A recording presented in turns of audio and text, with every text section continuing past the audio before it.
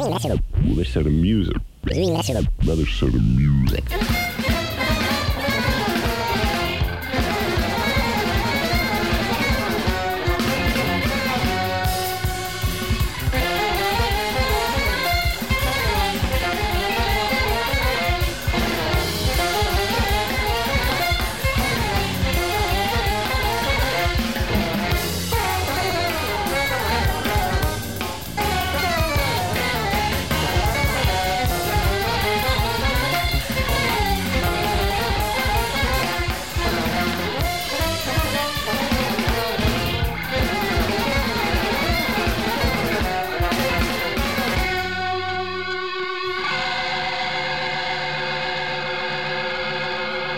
WKCR-FM New York, WKCR HD. Maybe you're listening to WKCR.org, 89.9 FM. Any way you look at it, we are bringing you the music of Wes Montgomery. I have the great pleasure of sharing the studio right now and welcoming back to the studio a great scholar of the life and work of Wes Montgomery and a fantastic musician in his own right, Rodney Jones. Welcome to WKCR. I am glad to be here, and you are too kind. Well, no, I'm very much in your debt, sir. I can't think anybody I'd rather be in this place with right now to talk about somebody whose work we all love and value. I'm curious when you got the bug, because I know this is something of deep fascination for you for a very long time. When did the lights come on? Well, as a young guitarist wanting to learn jazz, I took lessons from a guy here in New York named Bruce Johnson. And the first thing he did in our first lesson was he told me, you got to go out and get some Wes Montgomery records. You got to get some Grant Green records. You got to get some Kenny Burrell records, and some Barney Kessel records. He said, if you got that, you got it all. And I did just that. There were a couple of Bruce Johnsons. This is Bruce Johnson, the guitarist. His father was the guitarist with the Ink Spots for a while. But Bruce taught Vernon Reid guitar. He taught Bobby Broom. He taught Ed Cherry. He taught myself. He was really the guitar guru around New York City for quite some time. The guitar genius. Wow. And so you listened to all those guys, but did Wes emerge sort of first among equals? Or? I mean, the tone. We don't even have to talk about the vocabulary. The sound that he got, the feeling, the sense of swing, and actually, Mitch, I think for me, even then there was a joyousness in his playing. Something was palatable that was such a joie de vivre, such a feeling of joy that it just made me happy to hear him. Absolutely. It's funny now, maybe listeners are sort of removed from, we have the music, from the person who was around, the touring entity, the person you might have heard maybe interviewed, or even just, as you say, what comes through in the music that endures, that there is a quality of something very familiar, and there's a warmth about it. There's something, it's entirely separate from the musical sophistication that... He's the guy you want to come over to your house and hang out. Yeah. And by the way, he plays guitar. It's that kind of feeling. It's remarkable. It was so genuine and so authentic that it could come through on a recording just through the notes he would choose and the way he would choose to play them. And so I was really impressed by that. I would sum it up this way now, that there are a lot of people who play great music, and then there are these geniuses where the music flows through them. Mm-hmm. Coltrane comes to mind as someone like that. Charlie Parker comes to mind. And they're not as common as one might think. There are many great musical geniuses, but there's a certain quality where the music seems to just flow. It's through them, and they're participating in it, but it's just flowing out. And Wes always had that sense about him that he was enjoying it. He was enjoying experiencing it coming out, and it was new and fresh and exciting for him. And I remember he did an interview that you can see on YouTube, I believe, where he says the person says, "Well, you're a great guitar player." He says, "No, I don't play guitar." And he says, the interviewer's like, "What do you mean?" He said, "I just use it." He said, the guitar is a vehicle to play what I hear. I'm not a trained guitarist. I just let it come out whatever I'm hearing, and that's evident. Fortunately for us, what he was hearing is divine in nature. It's the nexus between what it is to be the best of a human and to have this magic flow through you. He's got it all. You're how old were you when you started seriously studying guitar? I took my first guitar lesson at 8. My first gig was playing with Pete Seeger at 10. Wow. But I started playing jazz and then I learned James Brown's music and the Ohio Players and the Parliament Funkadelics and all that sort of stuff. But by the time I was 15, I was in earnest wanting to play jazz. And Wes Montgomery was the towering figure of the time. Did you felt that magic just hearing him, and as you said, the tone. Were you trying to uncork what the elements of that were with this 6-string piece of wood and metal in your hands? I mean, it was daunting because I knew that the notes that were on his guitar were on mine, but I couldn't find them. Try as I wanted to, I just couldn't find them. Later, I would discover that, that's because he's playing himself. And the only way I could find those notes in any form was for me to play myself. And then in that manner, I could strive for the degree of excellence and just be content with just being who I am in the time and place that I'm around. But yeah, I did try to deconstruct that, so much so that after years of playing with a pick in 1980, I gave up the pick for 5 years just to play with my thumb alone. And I did that because I said, if I'm going to do it, I don't want to be an embarrassment to Wes Montgomery, to his memory.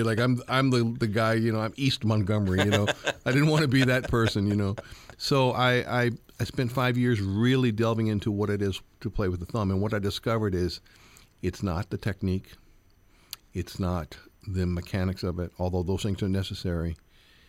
It's the soul of the person that's coming out. It's the heart. It's the love. It's the passion. It's the joy.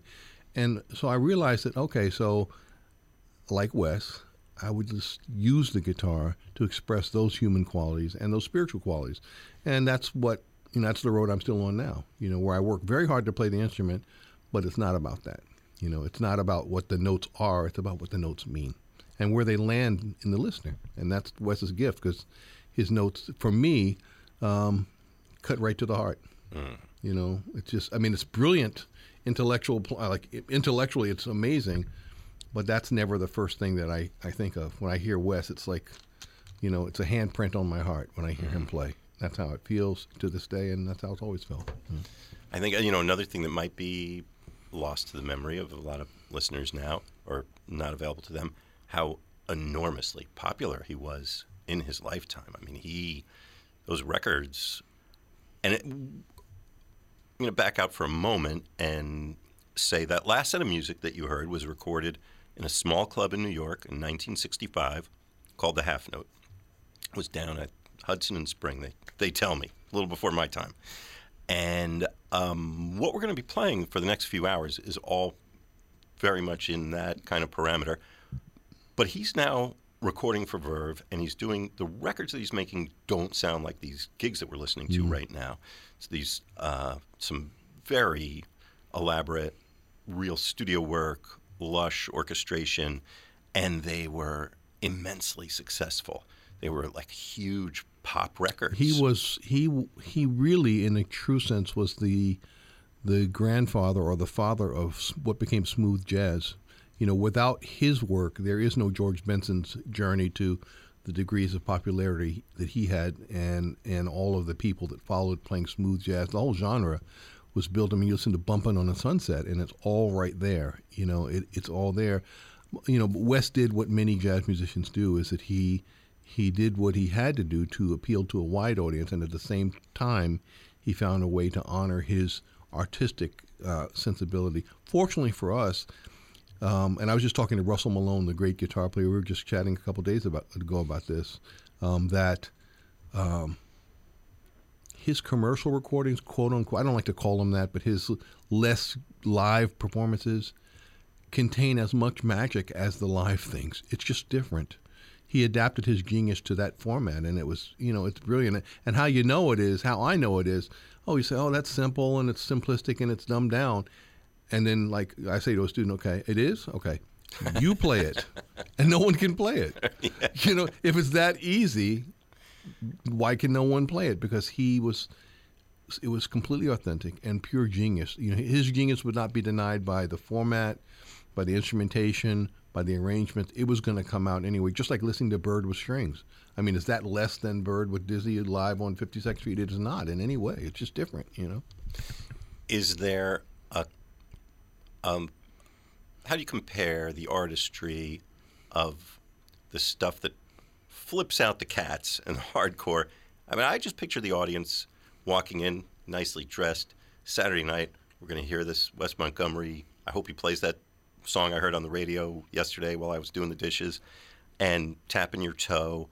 But at the same time, he's doing things that people who are serious listeners or maybe musicians themselves are flipping out over. But he's satisfying both those audiences at the same time. Are they? Is there? Well, I think context matters in the sense that jazz was still more closely aligned to being popular music than it is now. The songs that jazz musicians played were the popular songs of the day. If Wes is playing, Windy or A Day in the Life, these are songs that were part of popular culture, and he just did his interpretation of it in that time. So there was still a connection and a connectivity in that way. By the same token, for many people, they know what's hip by what they're told is hip. So if they say, I'm going to go hear the genius Wes Montgomery, and the more accessible music allowed the listener to become the genius, because they could understand it. They could say, check out what I know, check out this guy Wes Montgomery, and they could understand it and share that. Whereas, if Wes is playing Milestones, maybe not so much. But at a point, they can recognize the genius.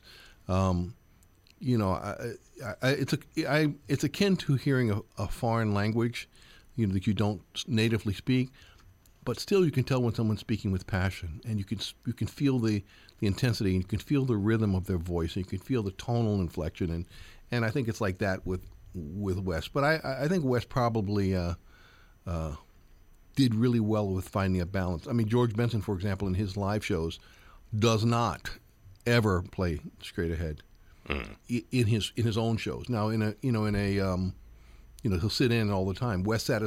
George Benson satisfies that by playing with other people and sitting in and going to clubs and enjoying it, and he'll pick up his guitar and play, the living daylights out of whatever he's playing.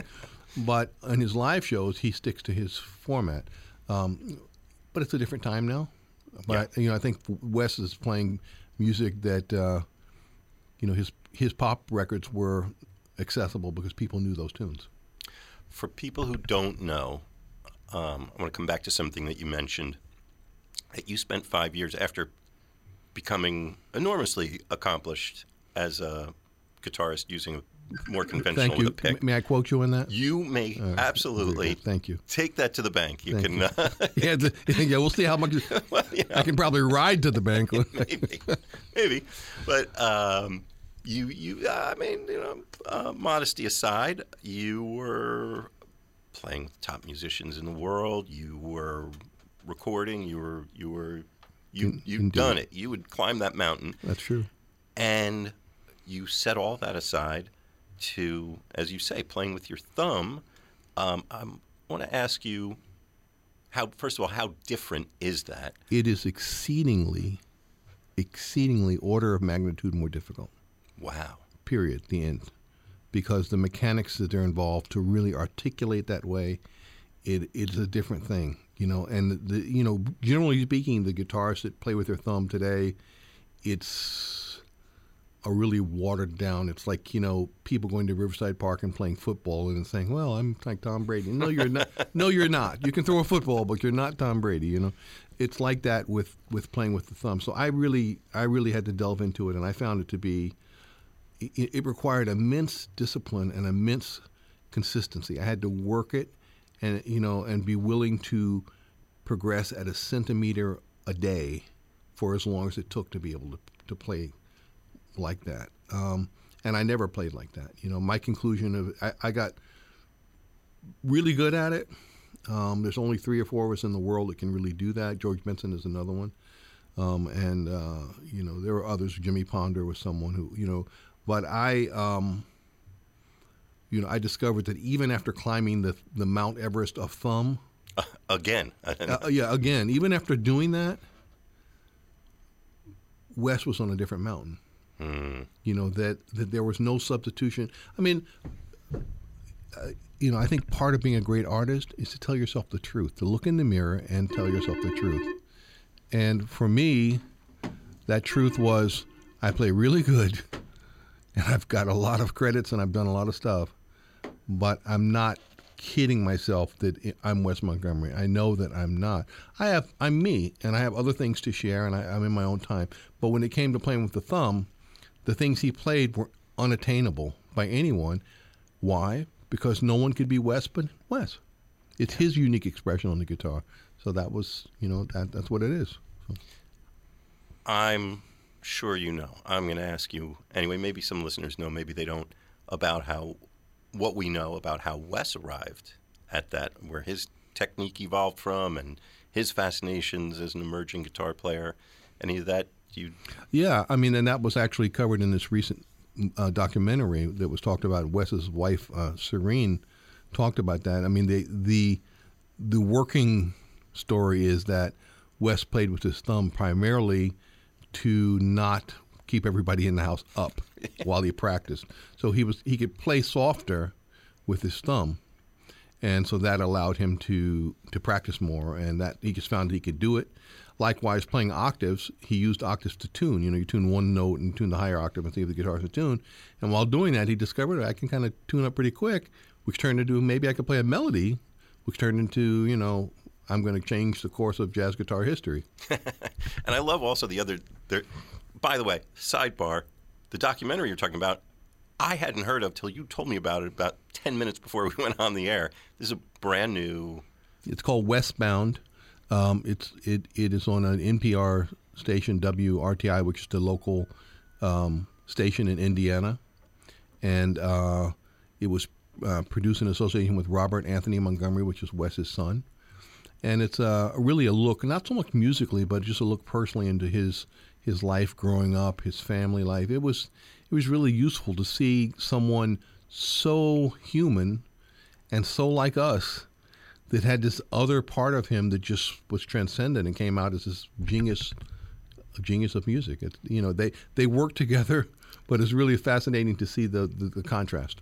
Yeah, and I love what comes out of that too. That we think of it as this vaunted, abstract idea of how to approach the instrument. It was like it was somebody's dad staying up late, and and he had he worked as a welder, I think, and that's right. Married real young and started a lot of kids. Yeah. I think what made him the genius, it's something I share with my students, and it's a good object lesson for any listener. What made him a genius was that he played the things that were natural for him to play, and he trusted that process. He didn't try to be someone he wasn't. He did, he checked out other players, and certainly Charlie Christian. But that was his guy, right? Yeah. But very soon afterwards, he then just said, how would I play this? And rather than question that and doubt that, he just played it that way. George Benson the same way. George Benson is also on this Everest peak alone at this point, as far as I'm concerned. And, it's that game, whoever plays the most like themselves when they die wins. Yeah. And George Benson plays things that are the way he plays them. And so anyone that's trying to figure that out by playing it the way they play it is never going to figure it out. And if you try to figure it out to play the way George Benson plays it, you're not going to really do that either, because you can't be George Benson.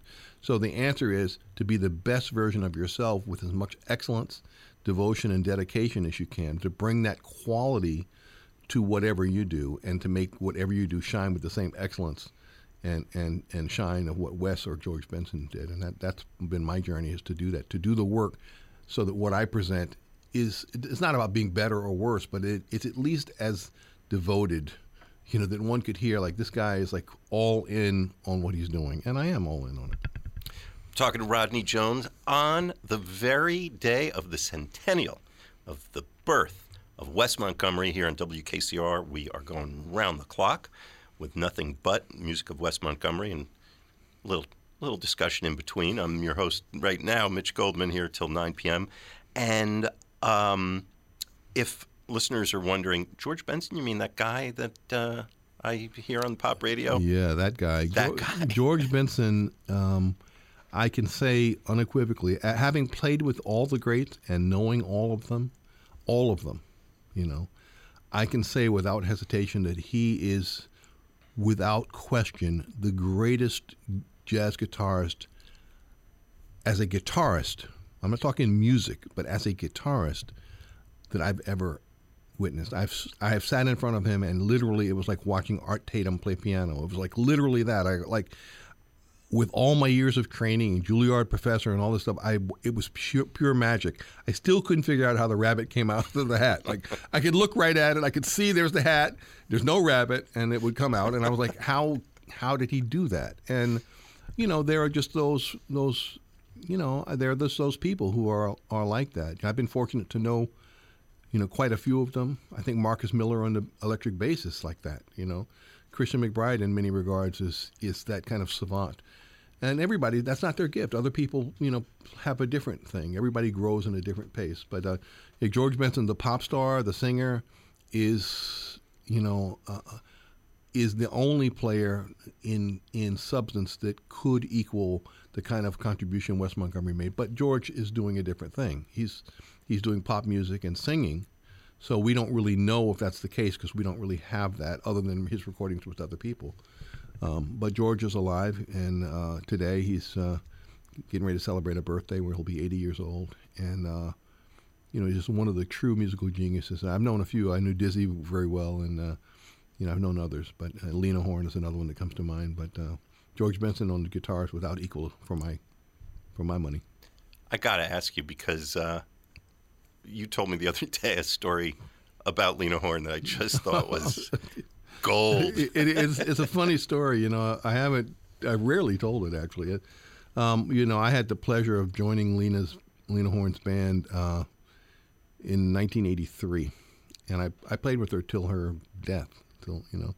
And so one day I was at her home rehearsing.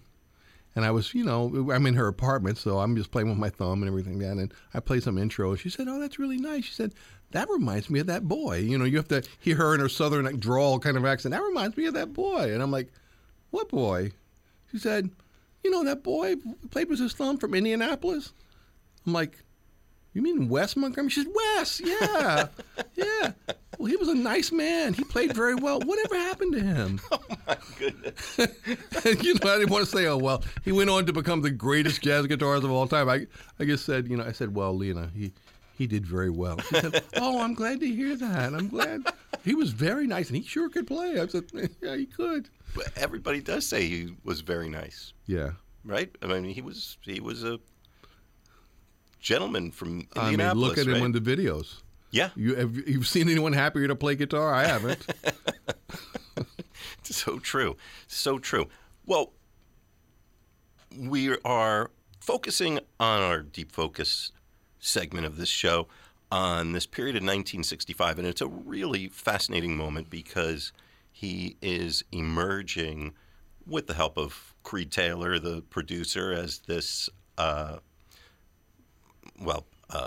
command of pop radio and the entire pop music world at that time. He's on the Verve label, and he's been recording for a number of years now for a couple different labels and doing well more in the jazz idiom, and now it's becoming this pop instrumental thing. And he's touring, he's playing major venues around the world. But in New York City, he's doing what he always did in the clubs. And in one club in particular, something I didn't get to ask you about off mic, and I don't know if you know more than I do about the profile of this club that these recordings were made, the Half Note. I only knew the Half Note when it was on 52nd Street. It had moved, and it was on 52nd Street, I believe. And I knew it from there because I went to see Kenny Burrell and Grant Green. I was 12 when Wes left the planet, I think, or 11 or 12. So I didn't know it when it was in that other venue. What is remarkable to me about the Half Note and Wes is playing at the Half Note is to think of the context of who else was alive and doing stuff. I think Wes is doing that at the same time when Miles has his quintet. Wes is doing that at the same time when John Coltrane is playing. I don't have to say any more than that. Just, if you think that's what he was doing, and that Wes was, admired and revered by, Coltrane wanted him to be in the band, and it just shows the level of genius and also the level of success he had, because he somehow rose to the pinnacle of jazz guitar and then was able to rise to the pinnacle of really jazz pop star when there wasn't such a thing. Right. And it's remarkable. I mean, it's just amazing that he was able to do that, and that he had the courage to do that. That he didn't get fooled into like, well, I've got to compete and try to be the most creative person on the block. He was creative. He didn't have to try to be that. He was creative. So everything he touched was creative. And so, and everyone, I think he was content with being himself. And after all, that's Coltrane's magic and Miles's magic and Dizzy's magic. I asked Dizzy once, when I was in his band, now that I think about it, it was such a bold thing to do, to be 19 years old or 20 and say this to Dizzy Gillespie. But I said, Dizzy, seems to me that you play a lot of the same stuff you played back in the 40s and 50s. Like you're playing the same stuff. Like, why do you do that? I said other people like Coltrane and Miles, they changed their language, but you're playing the same lines, and I meant it kind of like, why haven't you grown, kind of thing, not even thinking like, well, you want to keep a job, you probably shouldn't say that, And he said to me without missing a beat, he looked at me, he said, why mess with perfection? You cannot. Which I now understood to mean like he was himself. Yeah. He had arrived at that pinnacle we're all talking about. Dizzy was doing Dizzy. So saying don't do yourself for the sake of being somebody else is ridiculous. It was absurd what I was asking, and he nicely said it that way, and didn't fire me, And we all loved him for it. He was so kind, and he loved Wes as well, and he allowed me to, live out my Wes fantasies, playing octaves on his gig and all kind of, he allowed me to do all that, so I'm grateful for that, Wow. Well, what I've heard about the Half Note was a club. There were a lot of jazz clubs around town. Was on Spring and Hudson, I'm told. I think that building was still there until recently. Might still be. And it was one of the places was open late. They'd let the musicians walk in. The cats came to hear one another play there. It had maybe a little less formal kind of vibe. Like Smalls today. Yeah, sure. Absolutely. Or even Zinc Bar, which is another wonderful venue.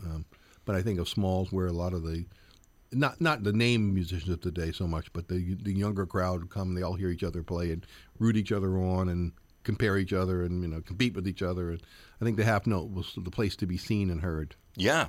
And thankfully for us, there was a radio program, I think it was on WABC at the time.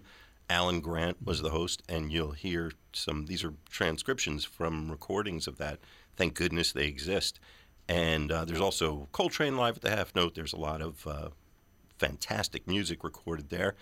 And Wes might be playing the Theater Champs-Élysées when he's in Paris, which he was during also in 1965.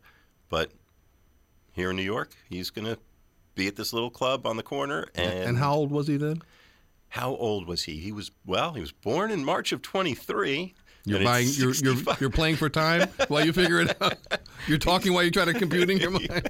I guess he's 42, right? I don't think he was 42.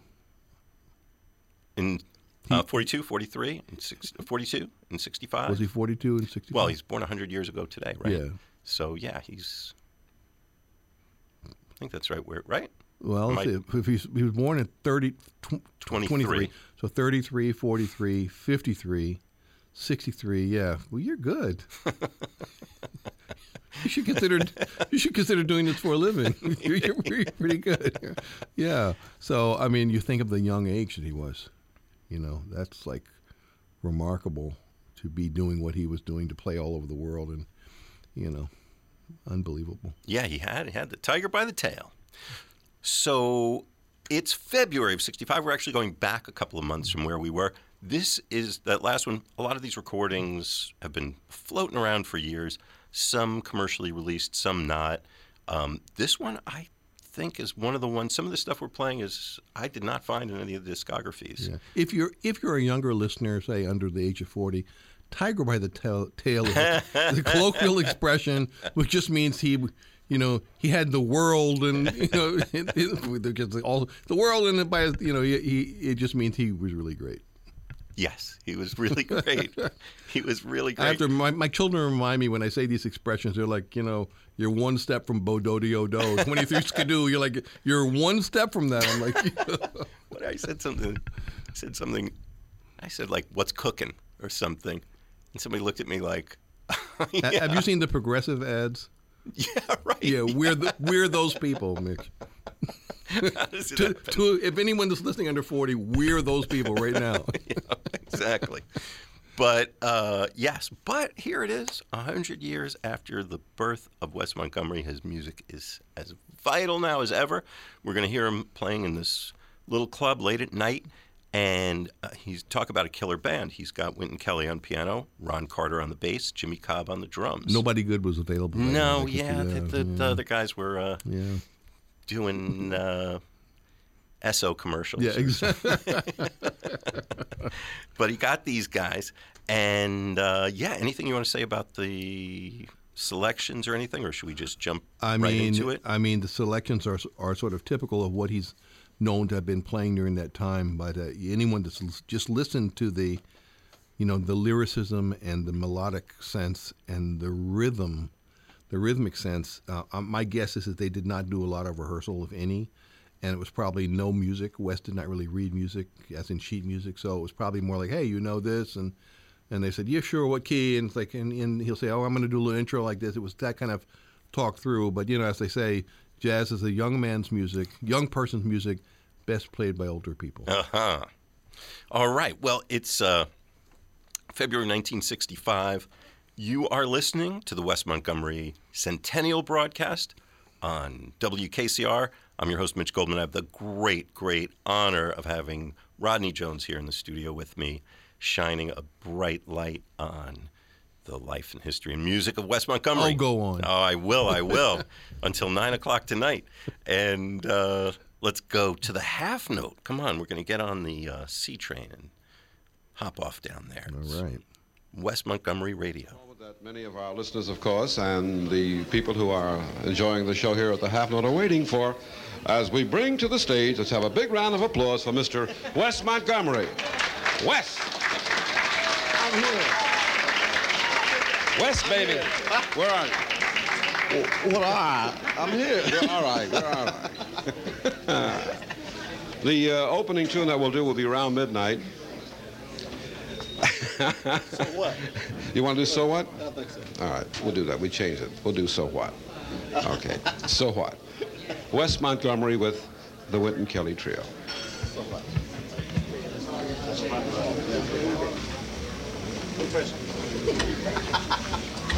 Right? 1, 2, 3, 4.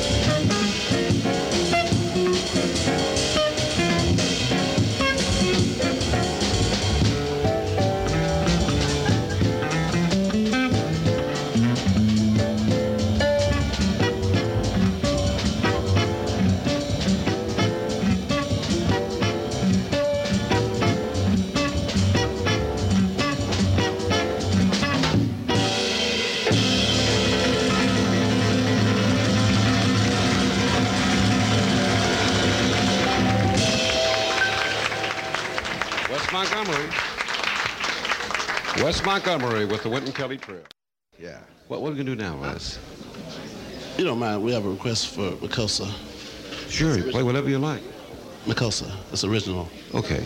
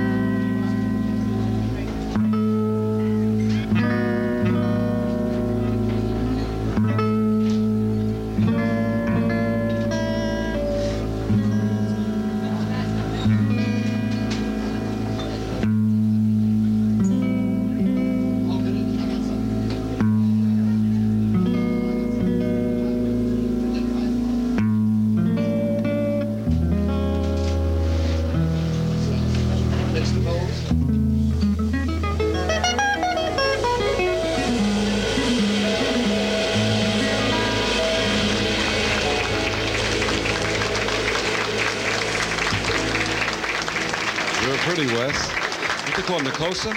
Mikosa. Mingosa. Very beautiful thing. What's our next tune, Wes? Blues. Yeah, a lot of blues. Probably take us out to the end of the show. Blues.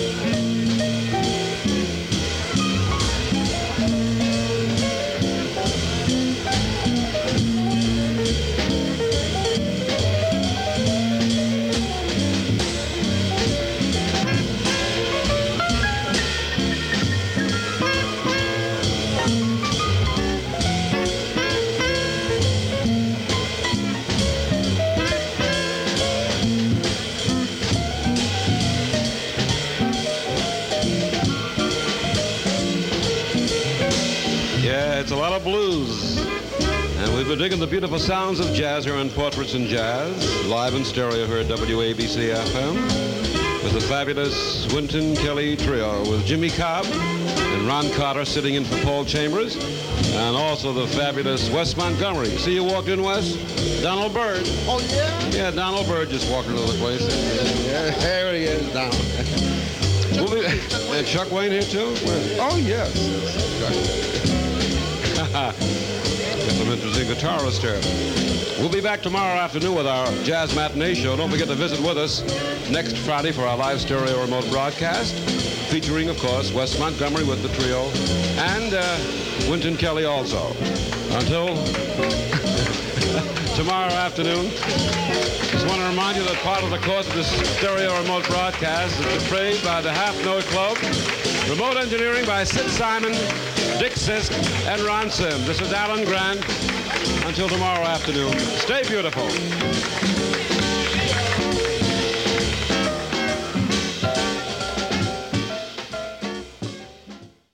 Wes Montgomery, our opening tune is Burks, Works, Burks, Works, Burks, Works. It works. Works. Wes Montgomery.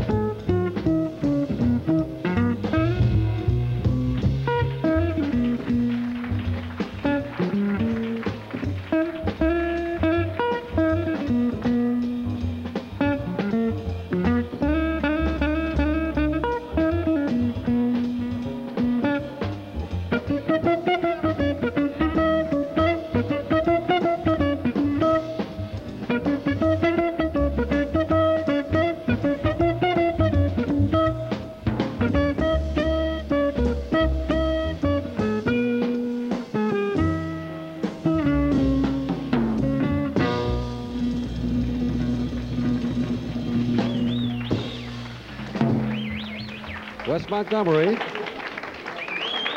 Wes Montgomery with the Wynton Kelly Trio. Wes Montgomery with the Wynton Kelly Trio. It's gotta be Wes Montgomery. It's gotta be his centennial, the 100th anniversary of his birth. We are WKCR FM, WKCR FM New York, WKCR HD1.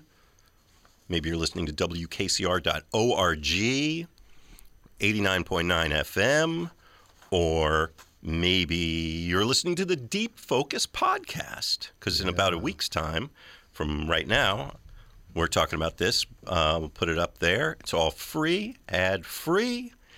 And tell the folks, if you missed part of the show, you can hear at least this 3-hour segment of it anytime you like on that Deep Focus podcast. And what this is, this segment, I'm your host, Mitch Goldman, and I have the honor.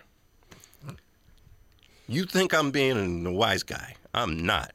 Of being here in the studio. I've got Rodney Jones here with me who, man, you have spent, if Wes is turning 100 today, I think about half that time at least, Rodney, you have spent in study and reverence, obeisance. Exactly. Of all that is Wes Montgomery. Indeed.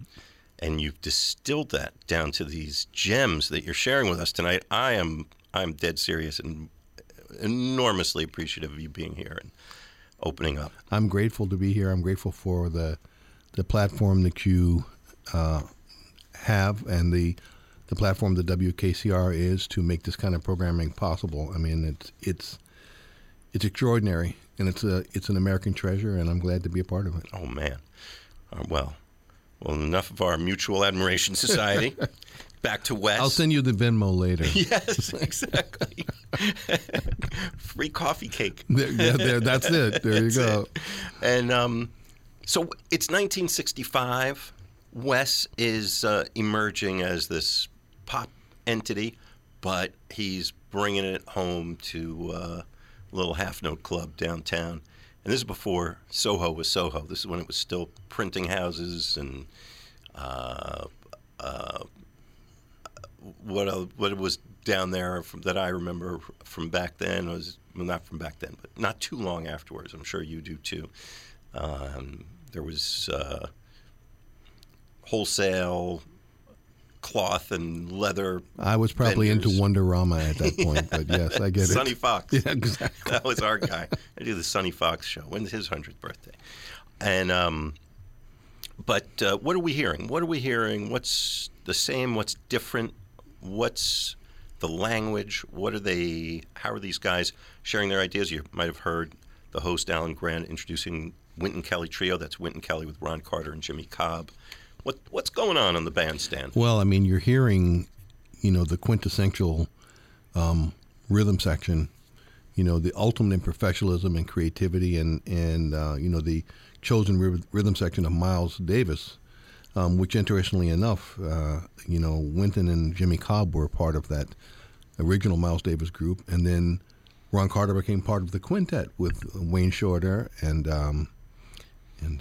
Tony Williams, Herbie and Tony Williams, and that thing. So it's an interesting time, and like I say, it's an interesting time to think of who else was, walking around making music. Art Blakey and the Jazz Messengers are full on. Coltrane is full on. Miles is full on, and here's Wes. Really, stoking and demonstrating the continuing evolution of the jazz guitar. And there was no one at that time or any time that was playing with that kind of intensity, swing, focus, tone, lyricism, melodicism, chord soloing, octave playing. I mean, the list goes on and on, and plus he was a great pool player. Oh, is that right? Yeah, he could play pool like no one else. Why does that not surprise me? Yeah, I mean, What do we know about that? Just that there's video of him playing pool with his brothers.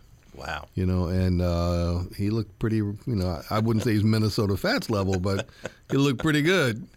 I believe it. Now, is he living in New York at this time? I don't believe so. I think Wes is still living in Indianapolis. I know that he briefly lived in California. Right. But I think his family wanted to go back to Indianapolis, and that's what he did. So I think he was probably here and, doing whatever he was doing and then driving back because he didn't fly. Right. So he was driving back in his large, Jazzmobile car, whatever that was. And I'm picturing him as like driving a station wagon, kind of like. I think it was more like an Oldsmobile or an Eldorado or Deuce and a Quarter or one of these big. Yeah. Well, he spent enough time on the road. He certainly. Yeah, I think he was riding in luxury of the day. Very nice, very nice. Because I ask because he seems to be spending a lot of time in New York, and this seems to be kind of a home spot for him. There's recordings. You might know the Verve album, Smoking at the Half Note. I might. Yeah. You might. They might. You definitely do. That was, I think, May, June of this year of 1965. We have recordings spreading through just about the whole year. We're in February. No, I'm lying. Am I lying? Yeah, no, you know what? Yes. No, yeah, I'm right. We're in February. And we've got recordings going up to November, December. All this one venue, the Half Note, I guess thanks to the fact that Alan Grant was doing these broadcasts. Yeah. I mean, I guess it was good promotion for everybody, Wes, right? For everybody, yeah, exactly. I think they were Friday nights, if I'm not mistaken. I remember looking that up once. That sounds right. And and what else? What kind of? So you got this top shelf, diamond, platinum, standard rhythm section, and what's taking place on the bandstand? Well, I mean, it's remarkable. Wes is quote unquote the untrained guy in the band. Who's playing at the highest level of like anybody else that's there or greater. And it's remarkable. He had reached such a pinnacle of the art form and had such lyricism that, I don't know how he personally felt, but he certainly did not need to be intimidated or in any way threatened by Miles Davis' rhythm section. He was like, okay, I know what to do with that. And he did. And it's remarkable. And I think it's beautiful that they fell lockstep into, they could hear the genius. It was so clear and so beautiful and so, to use the term of today, on point, so musically perfect that a great musician could do nothing but want to lend their heart and soul to that to make it happen. And these are all, Wynton Kelly, Ron Carter, and Jimmy Cobb are three players who, I didn't know Wynton, but I did know Ron Carter and Jimmy Cobb. And, they put the music first. They're not up there where it's about them. They're up there like, what's going to make the music sound the best? And that's why they're, the rhythm section of choice by so many. And you hear them supporting Wes in a beautiful way, and Wes is at ease with what they're doing, and which was a lot considering he started playing with his brothers, and then he played in organ groups, and here he is with this rhythm section and like right at home. Some people, people who don't know, might think of certain things that have become cliches as that Wes is known for, that he developed, that he used. But I'm wondering if you could talk about the breadth of Wes's musical language. I mean, it's amazing. I can tell you that chord soloing, for example, had never been done like that. Now that's not to say it hadn't been done. Barney Kessel, one of my all-time favorites, is a brilliant chord soloist, for jazz guitar. I mean, masterful, but not like that. That's a little different thing. The way that it's used, Wes's approach is almost like he's playing a big band. He's punctuating and accompanying himself in a way that is so rhythmical and so swinging. It's like Quincy Jones wrote a big band charter, Frank Foster wrote it, and he's transcribed that for guitar. And then the octave playing, though, here again, octaves had also been played, but they'd never been taken to that level of facility and dexterity and swinging. If it was just mechanics and it was like someone could do that quickly, we'd be like, wow, that was an amazing innovation on the guitar. But that's not the thing that comes to mind. What comes to mind is what amazing music, what a great feeling, how lyrical it was, how much it was swinging, how much you could feel it. So when you combine that degree of technical mastery and then his melodic phrasing, he plays the language of bebop, but in a very personal way and deeply infused with the blues. And then, take all that out and say, well, okay, let's listen to the tone. And there's no pick in the world that can make it sound like that. There's no, I have every pick in the world, and there's no pick that can generate that tone like that. For most of us mortal guitar players, we say, well, I can play a ballad with my thumb, or I'll play something, nice and slow with my thumb, and I can make that happen. But Wes is playing the full range and breadth of the instrument and the vocabulary with his thumb, which had never been done before at all. So, and he's playing that primarily with two fingers, Django Reinhardt style. A little bit three fingers, but mostly two, which is not just his first and second finger. If you watch videos, it's impossible. I think Wes, the things that were difficult took Wes a little bit of time to get together, and the things that were impossible took him a little longer. We're just relishing all of it on this centennial birthday broadcast, and now we're going to kick it up a notch, as they say. We are. We're going to go to the next level. We are. You might want to pull the car over to the side of the road, turn the burner off on the stove, put down that racing form, and you did a little homework. Well, let me give you the context of this, what's going to happen now.